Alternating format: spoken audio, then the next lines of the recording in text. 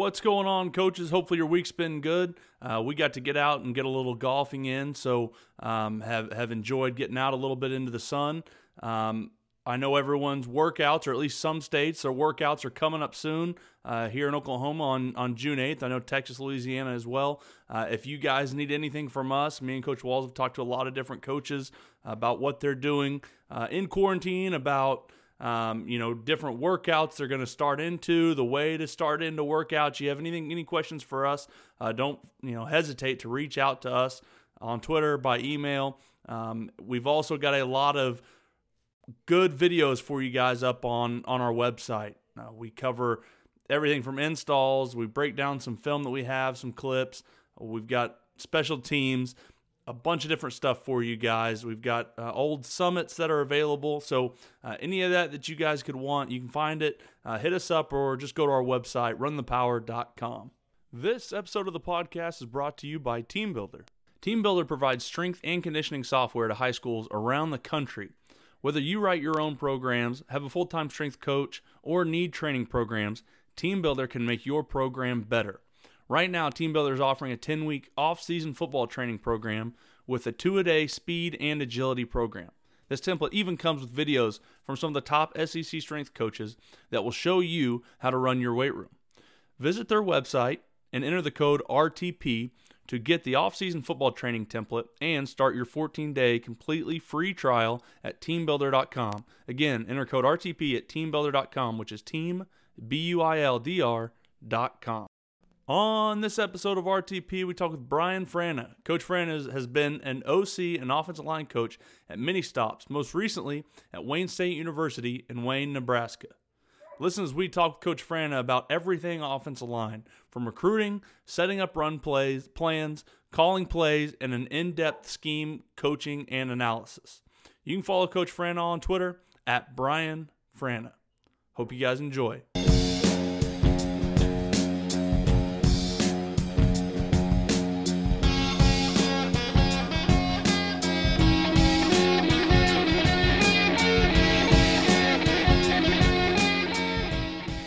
I'm an Iowa guy. I grew up in Northeast Iowa, little small school, South Winneshiek High School, and from there I ended up going to junior college. Went to Waldorf College in Forest City, Iowa, back when that was a JUCO, and went there as a defensive lineman, and soon found out that it was an offensive lineman. I joke about that because we had a guy there named Clark was the last name. His little brother, people know him as Dallas Clark, but he was a pretty good player who was on defense, and I found out I couldn't run like him, so I got moved over to offensive line, and from there I ended up going to Eastern Illinois University and playing there and playing center, and had a great experience. I mean, those two coaches I played for there, Dave Bolstorff won 200 games at Waldorf College, and then Bob Spoo was a real successful coach at Eastern Illinois, and played with a guy named Tony Romo. That's kind of my claim to fame. I gave him his first college snap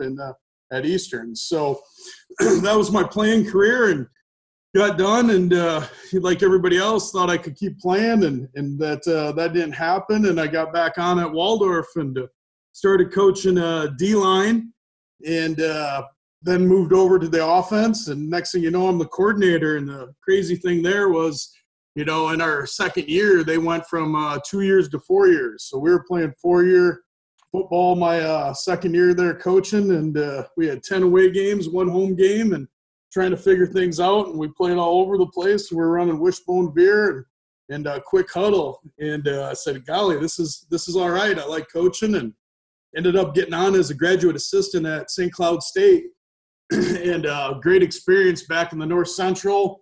Randy Hedberg was our coach. Randy's up at NDSU, and I joked a little bit. I listened to Connor Riley speak here with you guys a couple weeks ago. Connor was down at Nebraska Omaha, and Scott Fuchs and all those guys, and had a great experience up there. Coached the O-line for Paul Rudolph. Second year, got to coach some different positions, tight end, quarterback, and from there I had to find a real job and ended up over at Lindenwood University down in St. Charles, Missouri. And was down there for 2 years, was the offensive line coach to start with, and second year ended up being the coordinator, had a good run. We were something like 26-2 over a couple of years, and then from there, Upper Iowa came calling, which is about 30 miles from where I grew up at. And I knew all about Upper Iowa and knew what I got myself into. And Tom Shea lured me up there and got up there and put in 5 years, and we got that thing turned around. We got a winning record, which doesn't happen too often at Upper Iowa, and recruited the state and had a good run as the O-line guy in the OC. And then the next thing you know, I end up at Southwest Minnesota State, and I'm over there with Corey Sauter, who's a old NFL guy. He recruited me up that way, and I was the run game coordinator, O-line guy for him, and we got things rolling. And second year there, we had the most wins in their school history, Division II. And so from there, I ended up going to Wayne State, and that's where I've been at the last couple of years. And kind of everybody's recruiting me, just moving around. And that's how I ended up in Nebraska. And then after a season, our head coach retired. And so here I sit looking for a job in March and April, that type of deal, which is okay. It's given me a little bit of time to take a breath and see that Walls is doing something good with his time now, doing the RTP deal, which is awesome. So I've been listening to you guys, and here I am. Coach, man, obviously love the story. Always been a fun dude. I always thought, to hang out with and talk with, and I always felt like you were just, a super strong recruiter, especially, when you came into places and the way you could communicate with guys. Can you talk a little bit about kind of, your philosophy of, recruiting maybe, and we can probably just start with offensive line being, I know that's your passion, how you kind of try to build those relationships, find those guys. Are there certain types of guys that you maybe, want to kind of gravitate towards? Are there guys you want to maybe like, I don't know if that guy's going to mesh with my personality or mesh in my room? How do you kind of, siphon through a lot of those different things? I know a lot of guys have a different style. Yeah, it's a great question. It's, you got to look for the kids that are real people. And sometimes the term I use, sometimes they're too pretty. If they're too pretty, then they're probably not a good fit for me or where I've been. So we've really looked for those blue-collar guys. And, I go back to Upper Iowa all the time, and people go, how do you get people to go to a town of 900 people and a school of 600 that costs $40,000 a year? Well, you better work your butt off. But you better find some guys that you can jive with, that you can develop, and that's been the big thing, specifically O-linemen. I'm always looking for those guys that – that have a little bit of chip on their shoulder, that think they're good athletes. And I tell them all the time, hey, you guys are the best athletes out here. The rest of these guys are 150 pounds and they can run around. You guys are 250, 300 pounds, and you got to be athletic and not look like a fool. You're a better athlete than they are. Those guys would die to have 100 more pounds on them. They wouldn't be able to move. So I'm always looking for those guys that have a little chip on their shoulder, that think, hey, I'm a little better than what everybody's giving me credit for, and I'm going to show them that way. And then, of course, just blue-collar guys. I want the guys that are driving the pickup truck, not the BMW or anything like that, or looking for the neatest thing. I mean, I want those blue-collar guys that are really into it, and that's kind of where I've been. And that's a big thing too. They got to be able to communicate.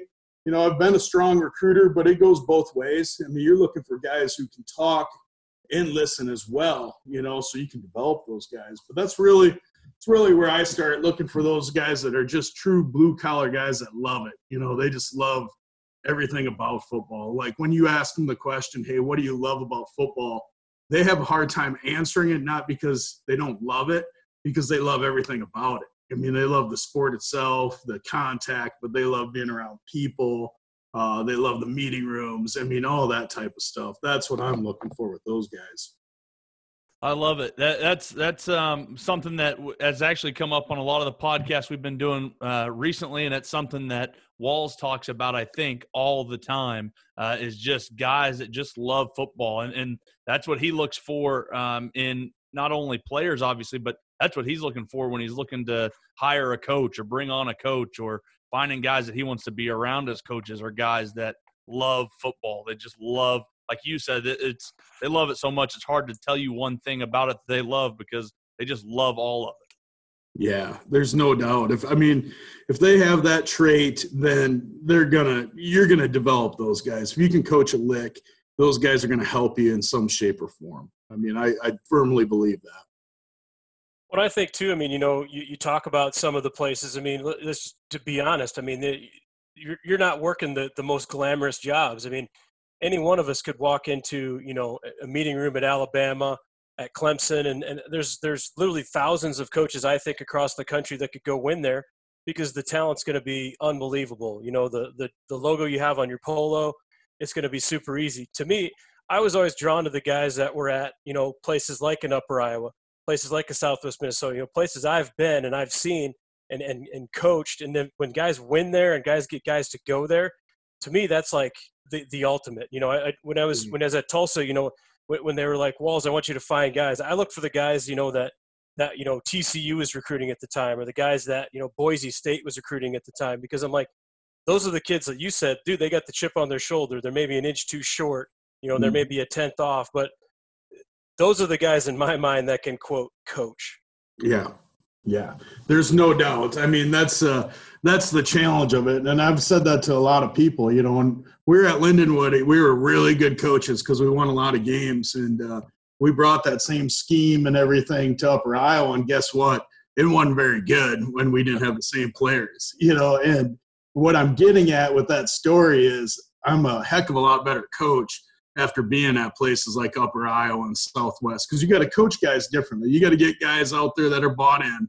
There's no doubt. I mean, everybody uses the term culture all the time, and what's culture and what is that? And it's the most overused term around, but you got to get guys that are bought into the coaches, that believe, hey, these guys know what the heck's going on, and I'm really going to trust them. And then you got to figure out how to put them in a great situation to be successful. And that might not be the same as it was at the last place or the game before or the rep before or whatever it may be. But those guys got to believe in you as a person. And again, like you said, it comes back to recruiting. If you make a connection with that kid and that kid is really bought into you and you like him, hey, let's go. That's a perfect marriage. Let's get rocking with it and get to work. Coach, what I thought was interesting was as you talk about one of your first jobs and having 10 away games that first season, and what popped into my mind, I know probably for a coach, not ideal, but when I was in college, we were at Houston, which was cool, but the home field advantage wasn't all that awesome. We loved going to away games because we got to go to, some really, really cool stadiums. So all I could think of was, man, that as a player, that would have been an awesome season. We get to travel and we get to go to some really cool stadiums. Oh yeah. It was a great seller to begin with till they found out we didn't stay overnight anywhere. We played the Air Force Academy's JV and took off at 10 o'clock at night and drove out there, arrived and said, hey, we're going to go to the varsity game. And great varsity game to go to. A guy named Urban Meyer was coaching Utah, and the game went into overtime, and they beat Air Force. And we're all standing there, and we said, okay, so what's next? Oh, down to the locker room over here. We get to play next. So we played in the stadium while they were blowing it out with the leaf blowers and doing all that. I mean, that's what it was. We took off the morning of. We went and played Minnesota Duluth that year, drove right up there, eight hours. Here you go. Kick off at 1, that type of deal. So, yeah, it was about the sell. It was, hey, we're going to go some neat places and we're going to be on TV. We're going to play. We played Drake. That was a big deal for those guys being Iowa kids to play Drake. So that was definitely the sell, but it was a battle. That was for sure. You really, everywhere I've been since then, I don't mind a little bit of a road trip. Coach, you're in kind of a unique situation. So, I knew when we'd get you on, I wanted to be able to ask this question, but I know we get a lot of guys who, kind of ask us, one of two questions, thinking, maybe we can help out or at least, give them some insight or some advice. But, one, they're either, looking for a new job, it could be at the high school level, or two, they're looking to get into college. So, you're kind of in that transition mode right now. I just kind of wanted, to ask you, what's it kind of like? And then, what are some of the things that you're kind of doing? And obviously you don't have to give, specifics, but what are some things that you're kind of doing, to make sure you're kind of be able to get to that spot? Definitely. Well, it's been good. It's been good to take a break because, again, I've been going 100 miles an hour for 18 years. And And I give my wife credit for that, where she was, I had opportunities right away to take some jobs. And she said, why don't you just relax a little bit and take a deep breath and see what's going on out there? And that's what I've done. I've done that a little bit. I've stepped back, kind of stepped away from it. The hardest part for me was during recruiting, not being involved in recruiting, because to me as a college coach, that's your game day, right? I mean, that's when you get competitive. That's when you're beating that guy that that's at some other place on a kid and landing them. On Saturdays during the season, the kids are the ones winning ultimately. I mean, we all want to win, but they're the ones winning the games. But so it's been good. It's been a good deal for me to sit back, relax a little bit. I shouldn't say relax, but look at the big picture, because as far as levels and places, and I always joke this, and this, Walls, just this statement, but every college coach wants to be a high school coach, and every high school coach wants to be a college coach. And that is a true statement, right? Because the grass is always greener. And so I've had some chance to look at things, and the big thing I'm looking for is just to be in a good situation with good people, where it's important. We have the resources to get it done and have a chance to raise my family and enjoy what we're doing and being around the right people. And I know that's a general, answer to that, but that's where I'm at with it, so we'll see how that plays out. Right now nothing's going on, which is understandable. And I totally get that, and something will work out, but that's kind of where I'm at with it. But, during that time, football wise, what have I been looking at and what have I been doing? I'm at that point now where I have lots of guys who played for me that are coaching at different levels. And it's been good researching what they've done because, common language wise, they end up, hey, they got our system. They're using our system that we've used over the last 15 years. So I've been really studying those guys and kind of seeing, hey, what'd you do with this? Where's this at as far as this play or this formation or this tempo? And really digging into that. I've been digging through cut-ups for the last 10 years. It's been the first time really that I've had a chance to go through all my cut-ups and watch stuff. So I'm trying to put those in order and look at them and look at what's good and understand why we got away from something or why we went to something. But really just researching the language more than anything. And the communication within the no huddle's been good. And then, my little pet project's been just unbalanced formations. For me, for years, unbalanced was a thing that I fought because as an O-line guy and a guy who likes to ID and make sure we block everybody, I couldn't really justify doing it because then I didn't know where anybody was lining up. And I felt like I was selling the kids short. Well, over the last couple of years, I've gotten into more unbalanced and I understand the issues that it gives a defense. So I've really been kind of researching that and seeing how I can put that into a system, play calling wise and signal wise and all that. Because to me, it's all about being efficient, just your language, because that's, like I said, over the last dozen years, I've been a no huddle guy and I like the no huddle, but that's kind of where I'm at right now. All right, Coach, that brings me to a great question for me. So I'm in the exact same boat as you. Mm-hmm. I think I was a little more open to unbalance because Walls brought me into it when I was a really young coach. But I think the tough part, obviously, is, like you said, you got no idea how they're going to line up to it. Mm-hmm. So how have you decided now that you're going to balance that? Because it does give us some great looks, but it could give us great looks for not the play that we're running. Yeah, it's it comes back to Paul Rudolph's a mentor of mine, and he's a guy that makes things simple. He was our coordinator at St. Cloud, and and his deal is they can only line up a few ways, and he's exactly right. The good teams can only line up a few ways, but how about the teams that have no idea what to do? Right.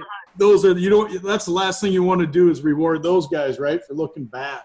And so with all that thought process, to me, what it comes down to is I think it comes down to gap scheme. I think that if you can teach off the gap scheme to begin with, that makes it simpler because who the heck cares where they're at, right? I mean, power is down, down, back, and around. I mean, that's it. And I think that's where you start with the play is you start building off your gap scheme, because your gap scheme rules by design should be simple.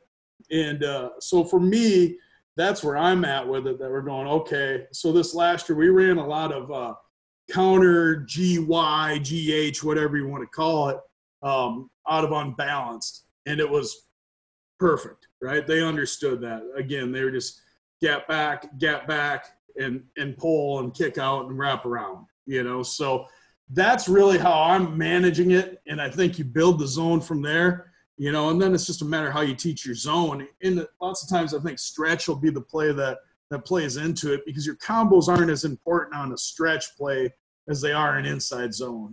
And for me, it's been funny to listen to these guys fight about the difference between duo and inside zone, huh? I mean, you guys think that's funny stuff right there. I don't know if funny is the right word for us, but yes, it's something for sure. Well, that's been going on. That's been like 10 years right there in the making. And Doug Patterson and Scott Fuchs and Butch Berry will tell you that. We had that conversation too. I said, hey, it's the same play, except I call freaking duo is just inside zone opposite is what it is. There's some sort of jab in there. And so I've been a real vertical inside zone guy for a long time. And but that conversation was 10 years ago at the Cool Clinic, and Butch Berry, which I think he's at Green Bay now, he's like, no, it's not. He couldn't wrap his brain around it. And I'm like, and the two other college guys are like, yeah, I get it.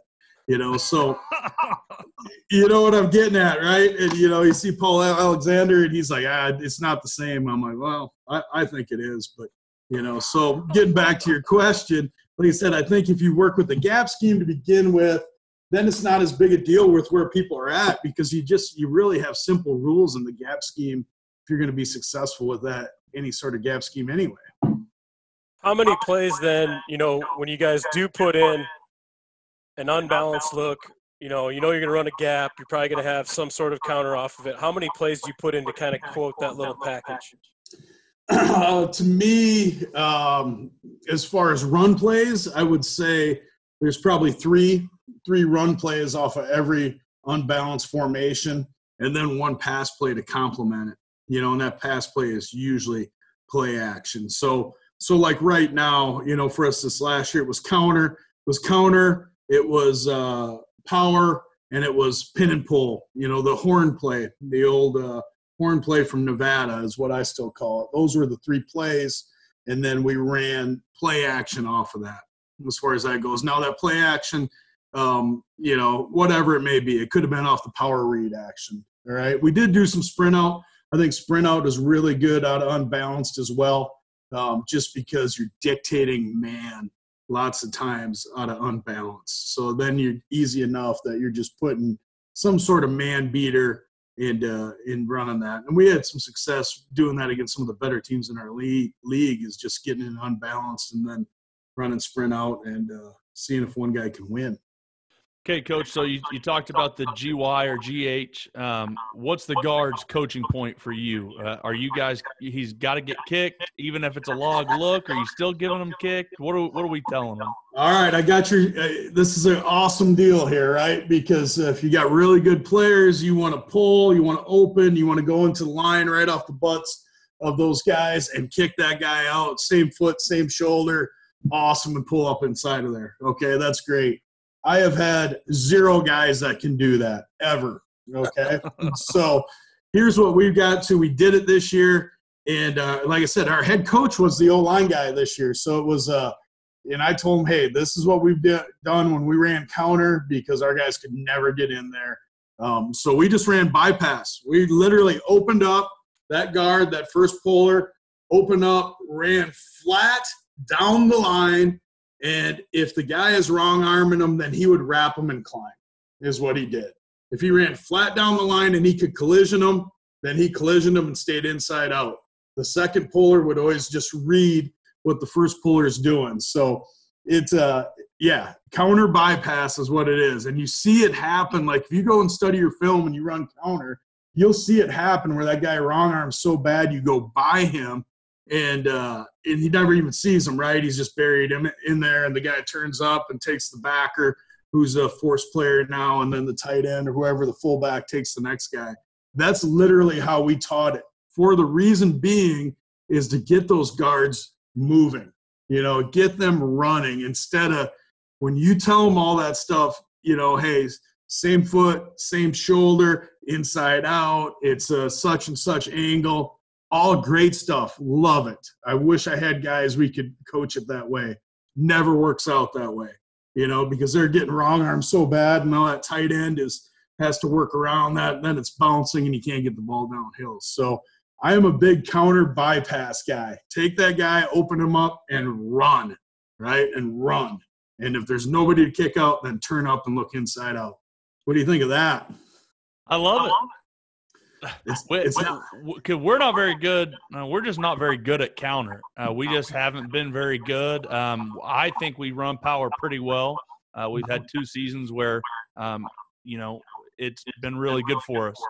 And then obviously the thought process is run counter to the weak side, but probably it's a lot of Wall's influence, but we just end up running power to the weak side because for whatever reason, it just seems like kicking with that fullback was so much easier than the guard trying to get the kick. And it seemed like it was basically the same thing. Mm-hmm. It's, the thought process is that guard who's pulling is no different if you're running your zone seal, your zone swipe, right? And then you start bypassing that tight end, right? And he's doing the same deal, going down that line of scrimmage, and that guy's squeezing, he's wrong arming and just wrapping around him, right, and looking inside out.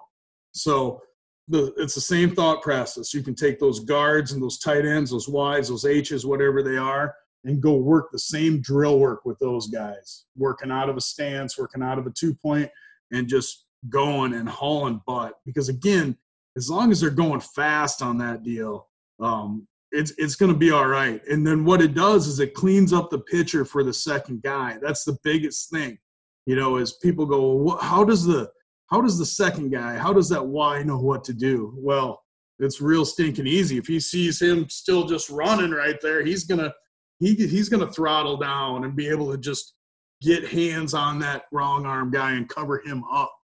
And it really screws up the fits. I mean, it's good stuff. And you can do a lot of different things to it. If you're getting that, I mean, you can toss the ball, you can go take the back opposite and things like that as well. But it really made the counter play so much better for us once we eliminated all that teaching and said, hey, you open that toe to the sideline and sprint. Yep. That'd be a lot easier way than I think that we try to get it done to work that in. Do you work much one back power? I don't know if one back power is the word to use, but the not having a tight end and a fullback, just one guy to kick. Yeah, for sure. You're talking as far as like 10 personnel pulling the guard, like a long trap, or are you talking true one back power? No, I'm thinking 11 or 20 personnel, whatever you want to call it. Yeah, definitely. And for sure. I mean, that's when we were at Southwest, 11 personnel, one back power was our top play. That's what we ran all the time. And we ran it it was an A gap insert as far as where the back was going. The back had just 2 choices. He was backside A or frontside A, and he read the backside linebacker is what he did. And, and of course that play is awesome to a 9, right? A 9 and a 3, but we ran it to, a 6 and a 2. We ran it to an underfront where we're really a guy short, but with having the back read the backside inside backer, we always figured we could gain a hat back there if that guy played over the top. So that's why it really plays into what I was talking about with the on balance, that we can run that play because everybody understands how to run that, because that was always part of a quick play. Like we use that. We do a bunch of different tempo things, where we can say one word and we run 3 different plays out of 3 different formations as quick as we can. And one back power has always been that first play. I'm giving things away, but it's always been that first play of a tempo series. And so for that reason, because it's simple, Well, see, it always scared me to run it to the under front? That was going to be my very first question. How do you guys, do an under front? Because I've kicked around that idea. We've tried and we've turned it into dart and pulled the tackle and now doubled, but then that's a whole other ball game. And now you also got to take care of the backside end. And it's just, to me, that was has been the only thing that, causes me nightmares on one back power, was the under front. Like you said, if tailback's reading the backside linebacker, but I didn't know if you guys had a throw or off of it, or if you had some kind of a check. We've always had throws off of it. Here's the deal. It's, the front side of one back power looks the same for those guys on the front side as it does Okie or under. They don't know the difference, right? I mean, they got a 5 and a 9, and they got a lock on those guys, and then everybody else is working, if it's Okie, you're working the 0 back to the backside inside backer, and then hinging with the backside tackle, and there you go, and you play. And really, off of that, you should be throwing off that Sam backer in the alley away from that. Well, those guys don't understand the difference on it on the front side because it's still the same. Now, going to under, we just know now the center's got to go back to the 3. We got the hinge there, so those guys got to take care of the 3 and the 5. The guard's down on the 1 technique, trying to blast him. And then, like I said, how we've had throws off of it. I mean, and it's been good. The throws are there, but honestly, it's been such a statement play and such a quick play that as long as that back read that backside backer, and we told him, hey, if that backer plays over the top, it goes in the backside A. There's no reading, nothing. Don't look at the guard. I mean, you're looking at that backer. If it's in the back, if he's over the top, you're back in there, you pour it in there. We're going to go to the next play. We'll take the 3 yards. If he stays where he's at, then we're going straight ahead. And same deal. You're going to get your 3 yards off that and go to the next one. And again, like I said, that's always been a part of, ideally if we're looking to play, I'm not calling one back power against under. But that's why it's been so good as part of a series, because that play, everybody rallies to the ball on the defense, right? And it's going right down the A-gap. Well, then the next play, we usually come back and we throw a lot of our hitch boot stuff off of that. So you're going to punish that corner and punish that safety and punish that defense for rallying to the freaking party, right? And so, but that's how we've taught it. Coach, I love it, man. When you guys get into the odd front then and, talking gap scheme and you're dealing with that 4 and that 4-eye, can you talk a little bit about the technique you're teaching the tackles to be able to displace those guys? Or, again, is that something where you guys might arc out onto the overhang and then try to kick that 4-eye out? You guys kind of do both, or how do you teach that technique? Yeah, so definitely. So, I mean, if we're going true one back power with attached tight end, 11 personnel, we're going to say a 4-eye, and a 6, right? We're always going to just teach those guys, like, we are truly teaching that tackle. If it's the right tackle and the right tight end right there, we are truly teaching those guys to just get inside and turn them out is what's going on with that. So because you're going to get all those twists over there, right? We call them X stunts, right? They're Xing and doing whatever. So we're literally teaching those guys, if they're on the right side, they are really stepping to go to the inside number, right, to get to the inside number and turn. They will turn their butts in the hole if they get there with it. If they step to it and the guy comes out, right, if he's moving away from you, then you know it's a twist, so play the twist. That's how the tackle will learn it. So the tackle's right there. Say he's got a 4. He's stepping with his left foot with a width step. Second step to the crotch, right? And there you go, and we're driving if he's staying right on me. If that guy moves out, he is literally turning out and looking for the looper coming around on that, because the tight end's going to take the same type of footwork as far as that goes, right? So they're really playing the twist and really just walling those guys out because everything's pouring inside there. They know it's not coming outside. And to me, that's why I bring up the whole duo comment and with inside zone. If we run open side inside zone to the tackle and he's got a 5 technique and say we're running to the shade, why does that 5 technique need to reach? Why does that tackle need to reach that 5 technique? Why not pass set him, be inside out, and just stay inside out and keep the C gap wide, right? And it's the same idea there. Just keep them out of the B gap, however it may work. So dig them out and get inside out. Is that something then you guys will work? I mean, knowing obviously you're going to work the individual technique. is that a lot of stuff that you work, hey, we're facing an odd front this team, and they do a lot of the X twist?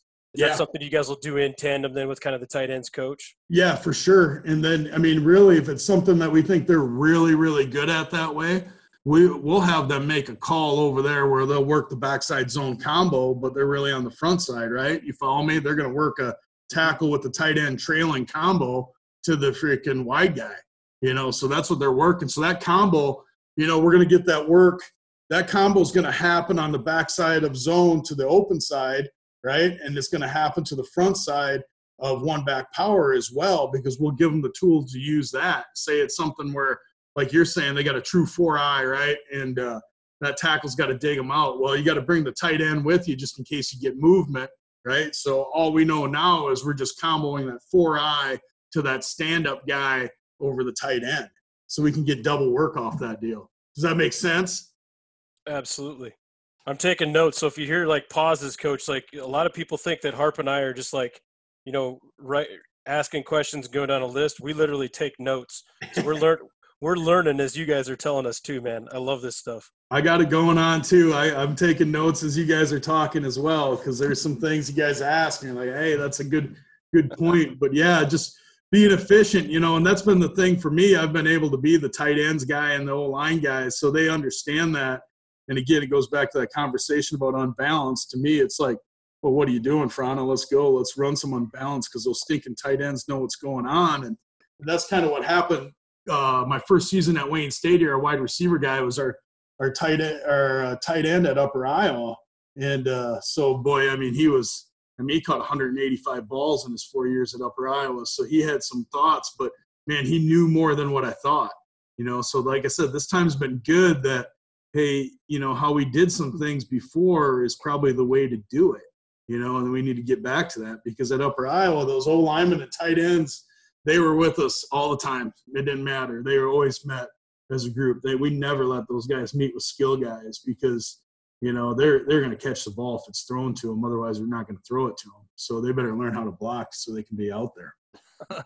I'm completely with you there. That's where our tight ends are most of the time in practice. They come with the offensive line, and I think what's nice to have them there is all the different double teams that we may work with power. If we're doubling a head up 4 on true 2-back power, they'll have that double team. They have the same backside inside zone double teams if they were going against odd or a 5. And so I love having them over there. I just always worry about keeping them over there too much, or if I need to work something with just the interior guys, how do I find a way? And a lot of times it just ends up becoming you've got a 6 technique and dig them out, but then I can't do it with them. And you always, and then I'm like, okay, well, can we put them with our tackles, and our tackles are digging out a 4 and put them with the tight ends as well, and trying to find ways that we're not wasting their time with them, doing something they're not going to do.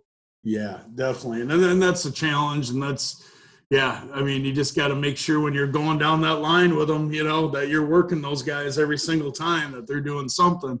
Because that time you put them over there where they're just standing, and saying, hey, I'm just working with interior guys, that's when they're going to go, hey, this isn't that cool. But, and that's how I've been, that's what you're talking about, teaching progression-wise and combinations. We might start with the group and have the tight end on the front side to the right side. We're going to work front side, we're going right? So everything's right. So a front side combo with those tight ends. So you might be able to say exactly what I just said there. Hey, now this play is this is 1 back power to the front side right here. What are you guys going to call here? Well, it's actually a backside call, but we're going to use this now with this 4-eye and the stand-up 9, and we're going to combo the 4-eye to the stand-up guy. So and we just work down that line that way, so they're always involved that way. But, yeah, I totally understand what you're saying with it, because there's times you want to grab those inside 3 and just say, hey, this is what we're going to do all practice, right? That's right. Well, so the big thing, my big question, and I don't have, maybe the balls to do it just yet. We teach the throw over with center and guard. If we're running like 1 back power and we got the head up nose, we actually do teach the double, 2 hands at the center. We're going to hit the hip with the guard, staying square, and kind of do that throw over double team, work really vertical for the backside linebacker. I've seen a lot of teams get into and say that that's a really easy technique that they like to use with their tight ends. So when their tight ends and tackles are double teaming, whether that sounds like to me backside of inside zone, or if it's their true two-back power, they're doubling the four. They're going to instead let the tackle go two hands, let the tight end now not think of it as a true double, but like a throw over into the hip, let the tackle torque it in, and let him, stay vertical up to the backside linebacker.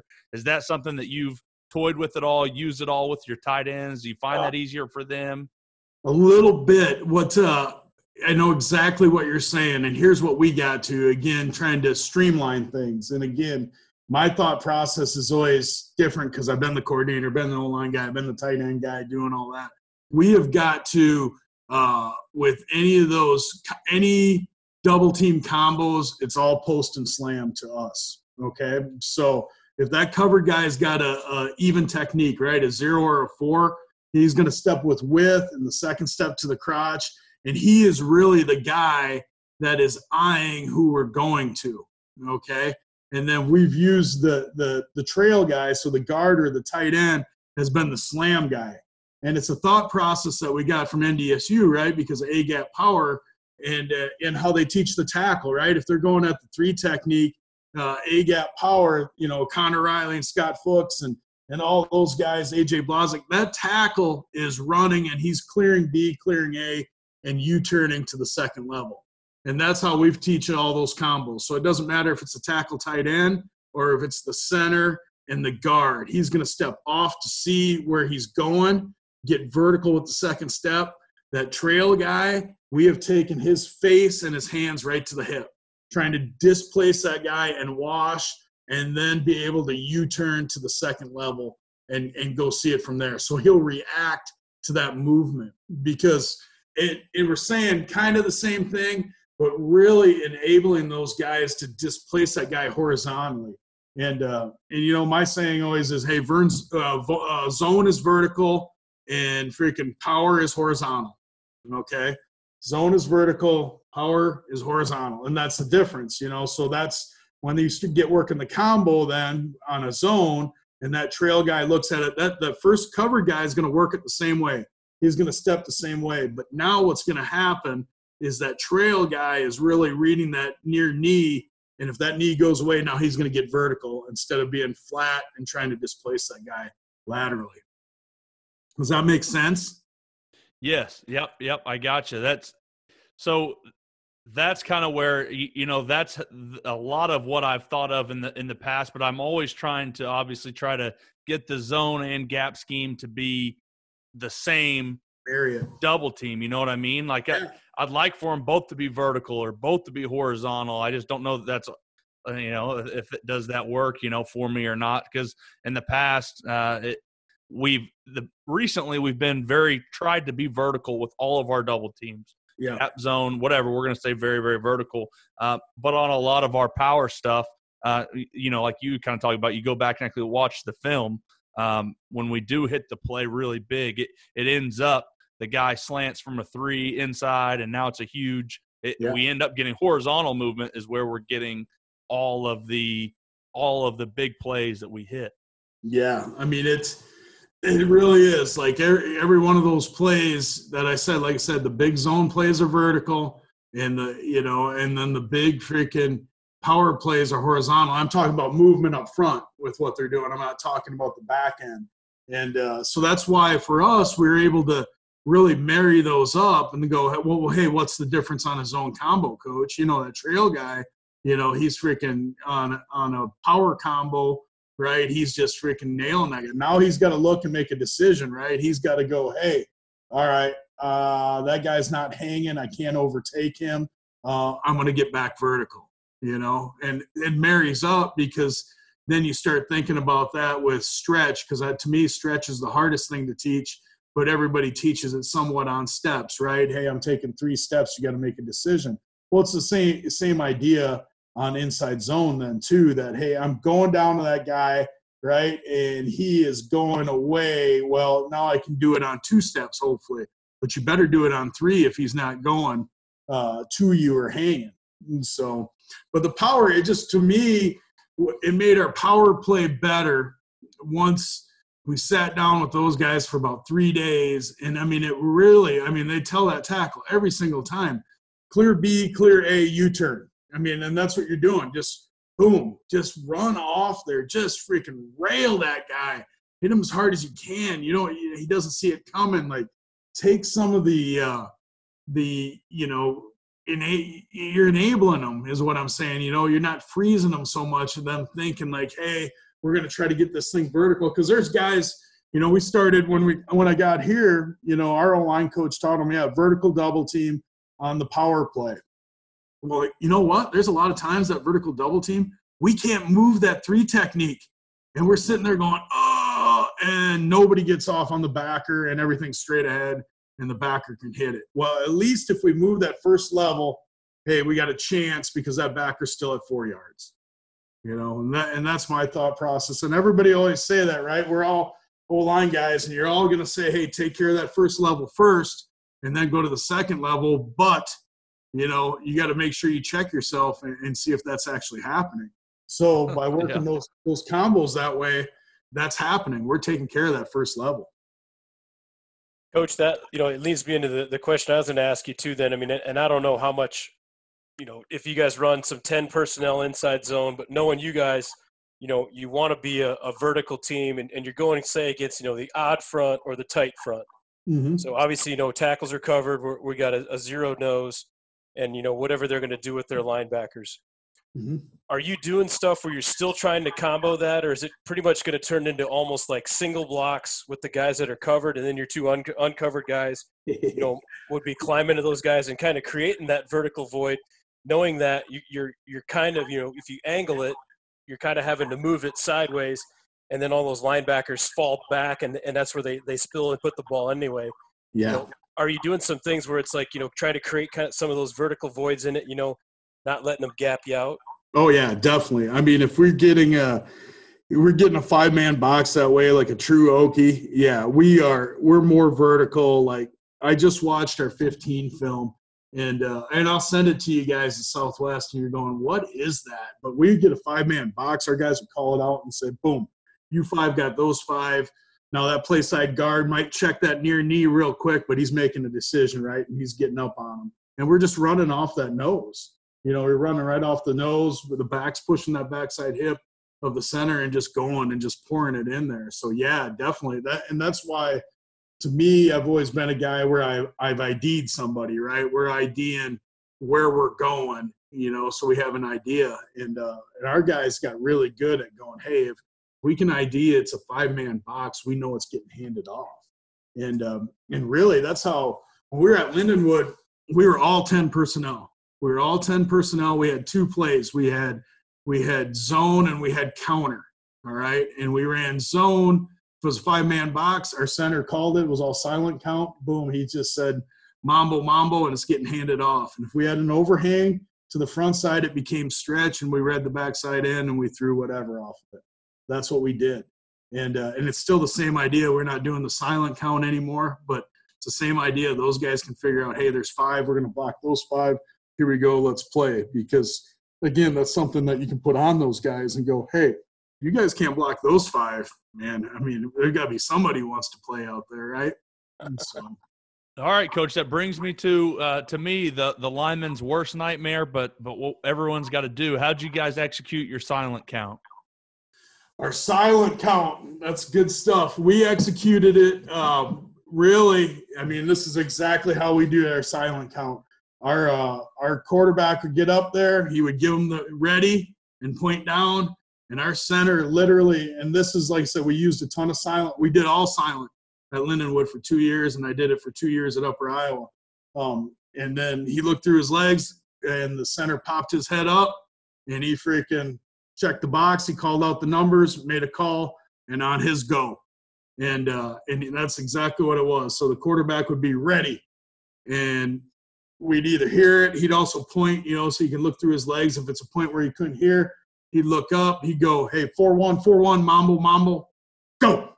And we use go because the point is just getting that G is a little bit more than the hut, as far as that goes. So we use go with that. And and I loved it. I mean, it was good. It was really good. I mean, we used it with motion. The quarterback's got to figure out his motion and figure out the rhythm a little bit more with the motion. It's harder to do jet and things like that. It totally is. We've gotten to, it's funny because everybody's using the clap now a little bit. We actually use the clap when we don't have a play called, and we use it to shift in motion because people jump like no other with the clap because they freaking watch football, right? They watch football and those guys see that and they want to they'll give it away right away. If we're going to shift a bunch of guys, we will always clap, and those guys will, I mean, you're going to know where it's coming from, you know? So instead of using a word to tell them to move, we clap, or if we have a, no play, we'll clap on that. I mean, we average like 3 offsides a game this year, 3 offsides where we snapped it and threw it a game just using the clap. So just a little reverse thought process on that. So how did you guys work it? That's where I come into our biggest issue. We use some type of a silent count in the gun. But I want to be able to be with our guys. I want them to get time, just like a defensive lineman. I feel bad for the tackles. Just like a defensive lineman, we need to be, to me, working ball, get off, or something. But I'd like to go verbal while we're practicing, so I feel like we're getting more reps. How'd you guys work that? Did you tell those guys, listen for the go? Did you tell them peek with their eye? How did that work? How'd you get that done in practice? Yeah, it's a great question because I had never heard of it when we did it. And I was like, that doesn't make any sense. And the biggest thing, you start thinking about it, it does make sense because those tackles are closer to the center than they are to the quarterback with your back turned to them. And the freaking, right, the speed of sound is closer. So we didn't have to peek. All right. I mean, there's times you'd have to peek, but we didn't really have to. We tell them, hey, if you really can't hear, you got to peek. But honestly, they were really listening for it. What it became was rhythmic. By the time they said the box, 4-2, 4-2, mambo, go. I mean, they were really anticipating it and almost rolling into it is what I'm getting at. So it's no different than ready, set, hut. And using those 3 words than when we were identifying the box, right? And then making a call and going from there, it's really 4 words. So, no, we really went off the center and just the center doing it. And it was actually really good in practice. Like you said, we're doing those combo drills. Well, then the center's got to be involved the whole time. That guy's he's calling it every single time, So he's involved in that, which is perfect because that's the most important player on the field anyway, is the center. He's the only guy who touches the ball every single play on offense. And everybody will say it's the quarterback, but that's not true. What if I snap it to the freaking fullback, right? What if we're in Wildcat? That type of deal. So put a lot of onus on those guys, and I've had really good centers. I've had 3 Remington Award winners. And I don't know if it's because I'm a good coach or because they have to do a lot of stuff. They're an extension of myself. So, no, they listened in. Those tackles did. And they were all right with it. I gotcha. Well, we had a really smart center in college. He was my best friend, roommates, all that good stuff. But I hated his guts when we went silent because he would cheat for himself and he'd snap it before he'd say go, so he could get the best get off on certain plays. If he was reaching somebody or he needed to really get off the ball, and I called him on it, he's like, "Yeah, I do it. F you, I got mine." Oh, yeah. That's exactly it, too. I mean, if those guys are smart about it, that they will. They're going to use that thing to their advantage all the way, which, I mean, you're always looking for a little advantage being a center and being up on the ball anyway. That's hilarious. How many times you make him buy the beverages then, Harper, because he'd screw you on maybe a sack? A lot. No, I didn't just allow it. I started complaining to the coach.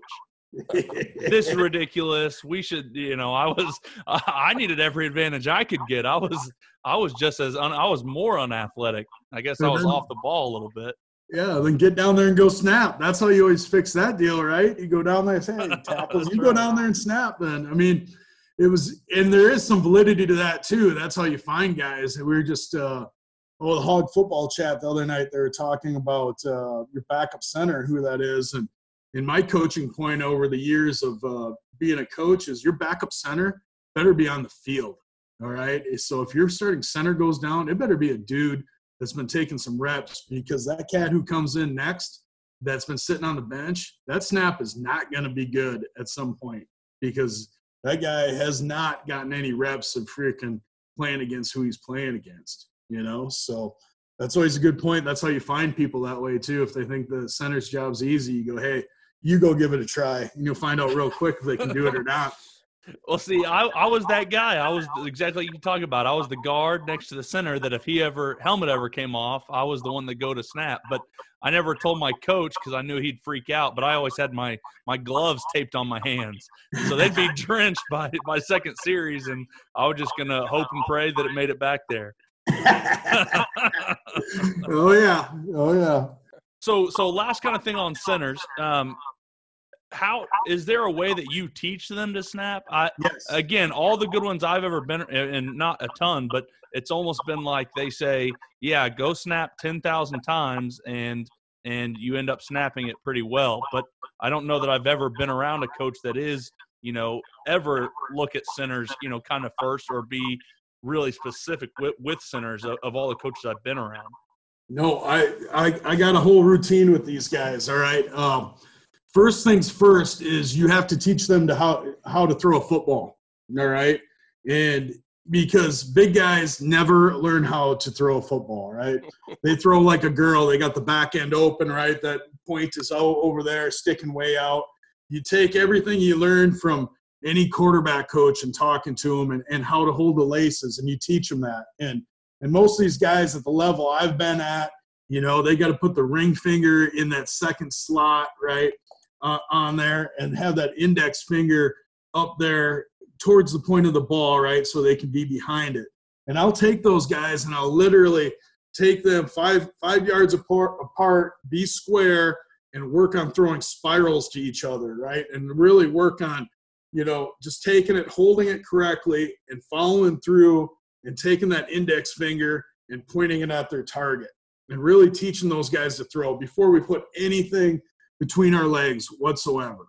Okay, so you really start out that way, which is a beautiful thing for big guys because they have no idea how to throw a football. So you're really working with like a second grader, right, at a quarterback camp. You're teaching them how to throw a football. Yeah. So you really are working that. So we'll do that. They'll learn how to throw. They think that's pretty sweet.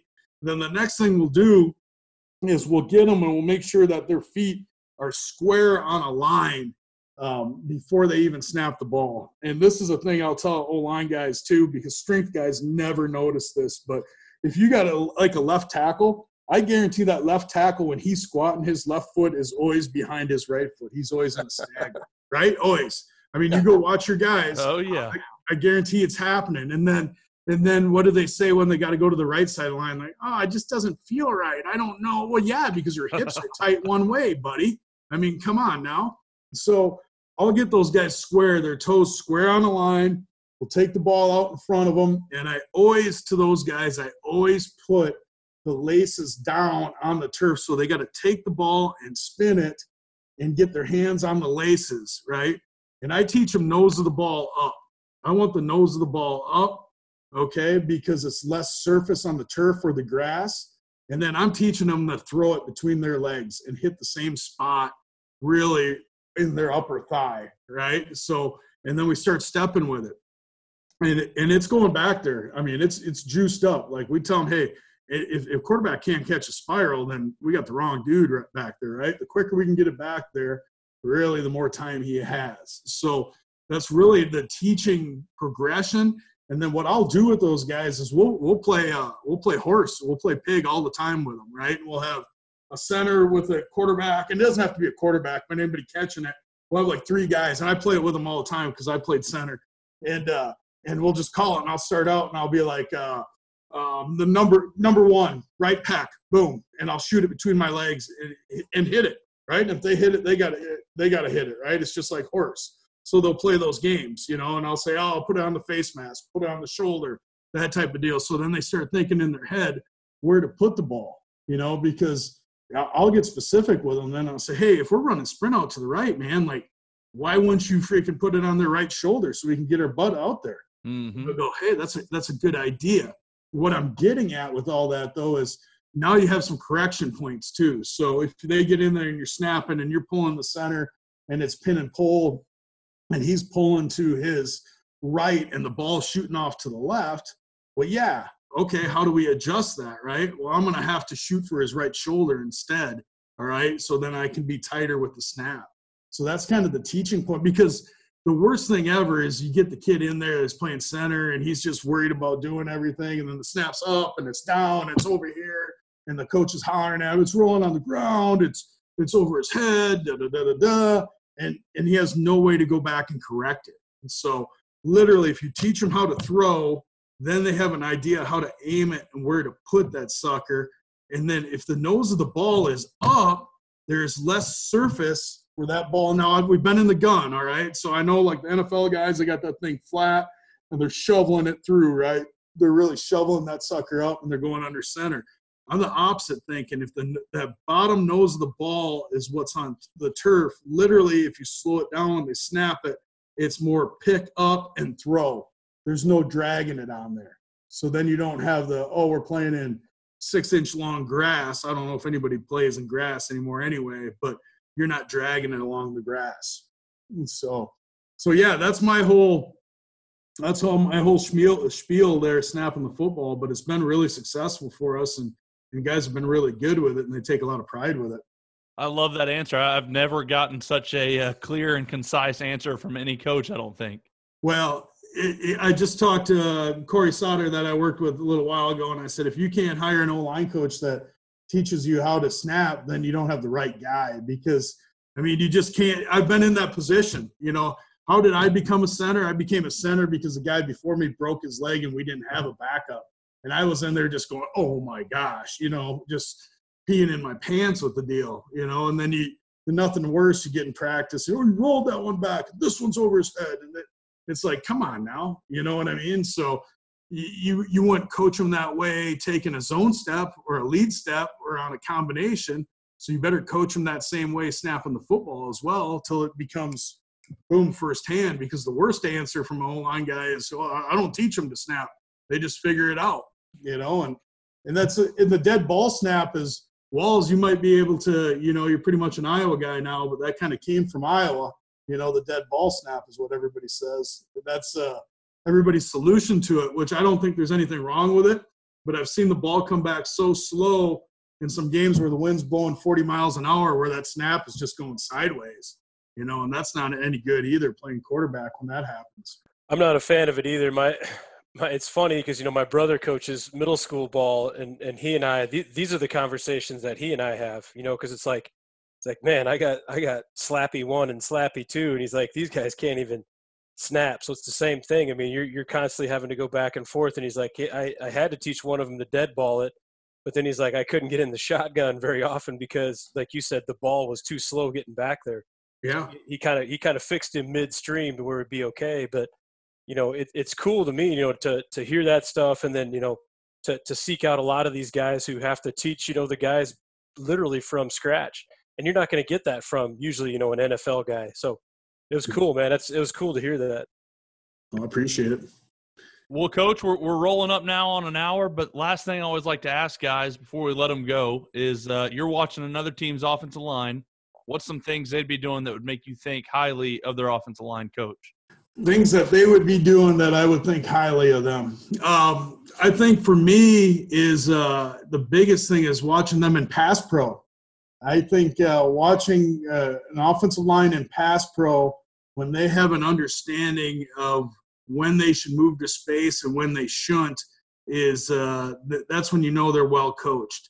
And because I think that's the biggest misunderstood principle of coaching offensive line in pass pro is, hey, it's slide pro and everybody slide to this gap. And, okay, so you can let two people run off the back edge and kill the quarterback. And you see it at all levels. You see it at, college level, high school. It doesn't matter. So I always think it's impressive when you see those guys where you got linemen that understand that, hey, I don't need to move to this gap because I can see what's going on the second level while still feeling what's going on the first level. And then working different sets as far as pass sets, instead of just being vertical all the time or being on an angle, being able to do different sets within quick game, within drop back, within play action, whatever it may be. But that's where I look at those guys, and I think it's pretty impressive because you can't lie, you can't hide anything in the pass pro there because there's not much natural about pass pro. Run game, sometimes you can hide some things and have a creature block a bunch of different guys. You can have a back make you look good, that type of stuff. But I think in pass pro is mano-a-mano, and when you see those guys that are real disciplined and understand how to set a guy and where to move and seeing, edge blitz or seeing the movement, I think that's when that they've been coached up pretty darn well.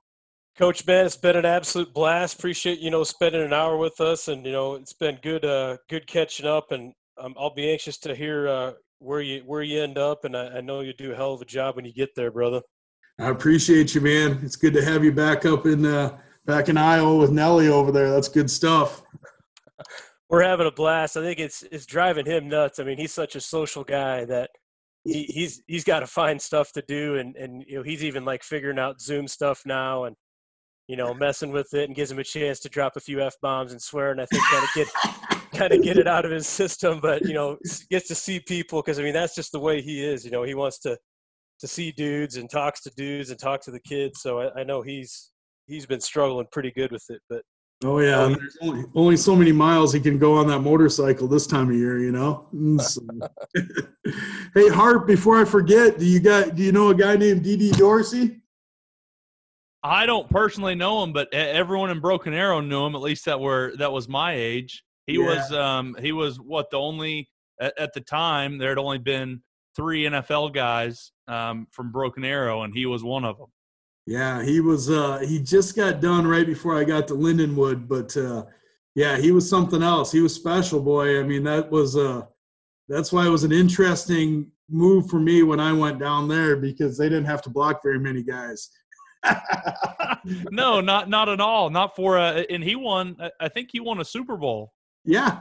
I mean, he blocked a punt and he blocked a couple punts. Like, that was the deal in the NFL. Like, he was a special cat. I mean, I went down there when I interviewed and got the job, and then like the next day he said, "Hey, watch the film," and I'm like, if we got a dude like that, why'd you hire me?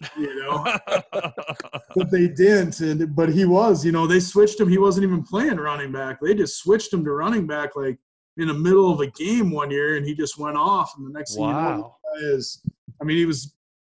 he's in the NFL. He's Lindenwood to the NFL. So yeah, that's why I had to make sure I asked you about that. Because one of Broken Arrow's finest. He was one of the few to make it out. Oh yeah, good stuff. And that's going to do it for this episode of RTP. We want to again thank all of our sponsors. You guys make sure and go check them out. Help grow our community by telling other coaches about Run the Power. And if you enjoy running the Power, go get your shirt, long sleeve, or hoodie at runthepower.com. Also, if you have any topics or any questions you would like for us to discuss in the next podcast, simply rate our podcast and then leave a comment in the writer review section of the podcast app. This will help our podcast rating, as well as it'll allow us to answer the questions you all want answered. Make sure and go check out our blog at runthepower.com. Follow me on Twitter at Harper_Coach and Coach Walls at Coach Brady Walls. Run the Power now also has its own Twitter and Instagram, and you can find that at Run the Power. Hope you guys enjoyed this one. Talk to you soon.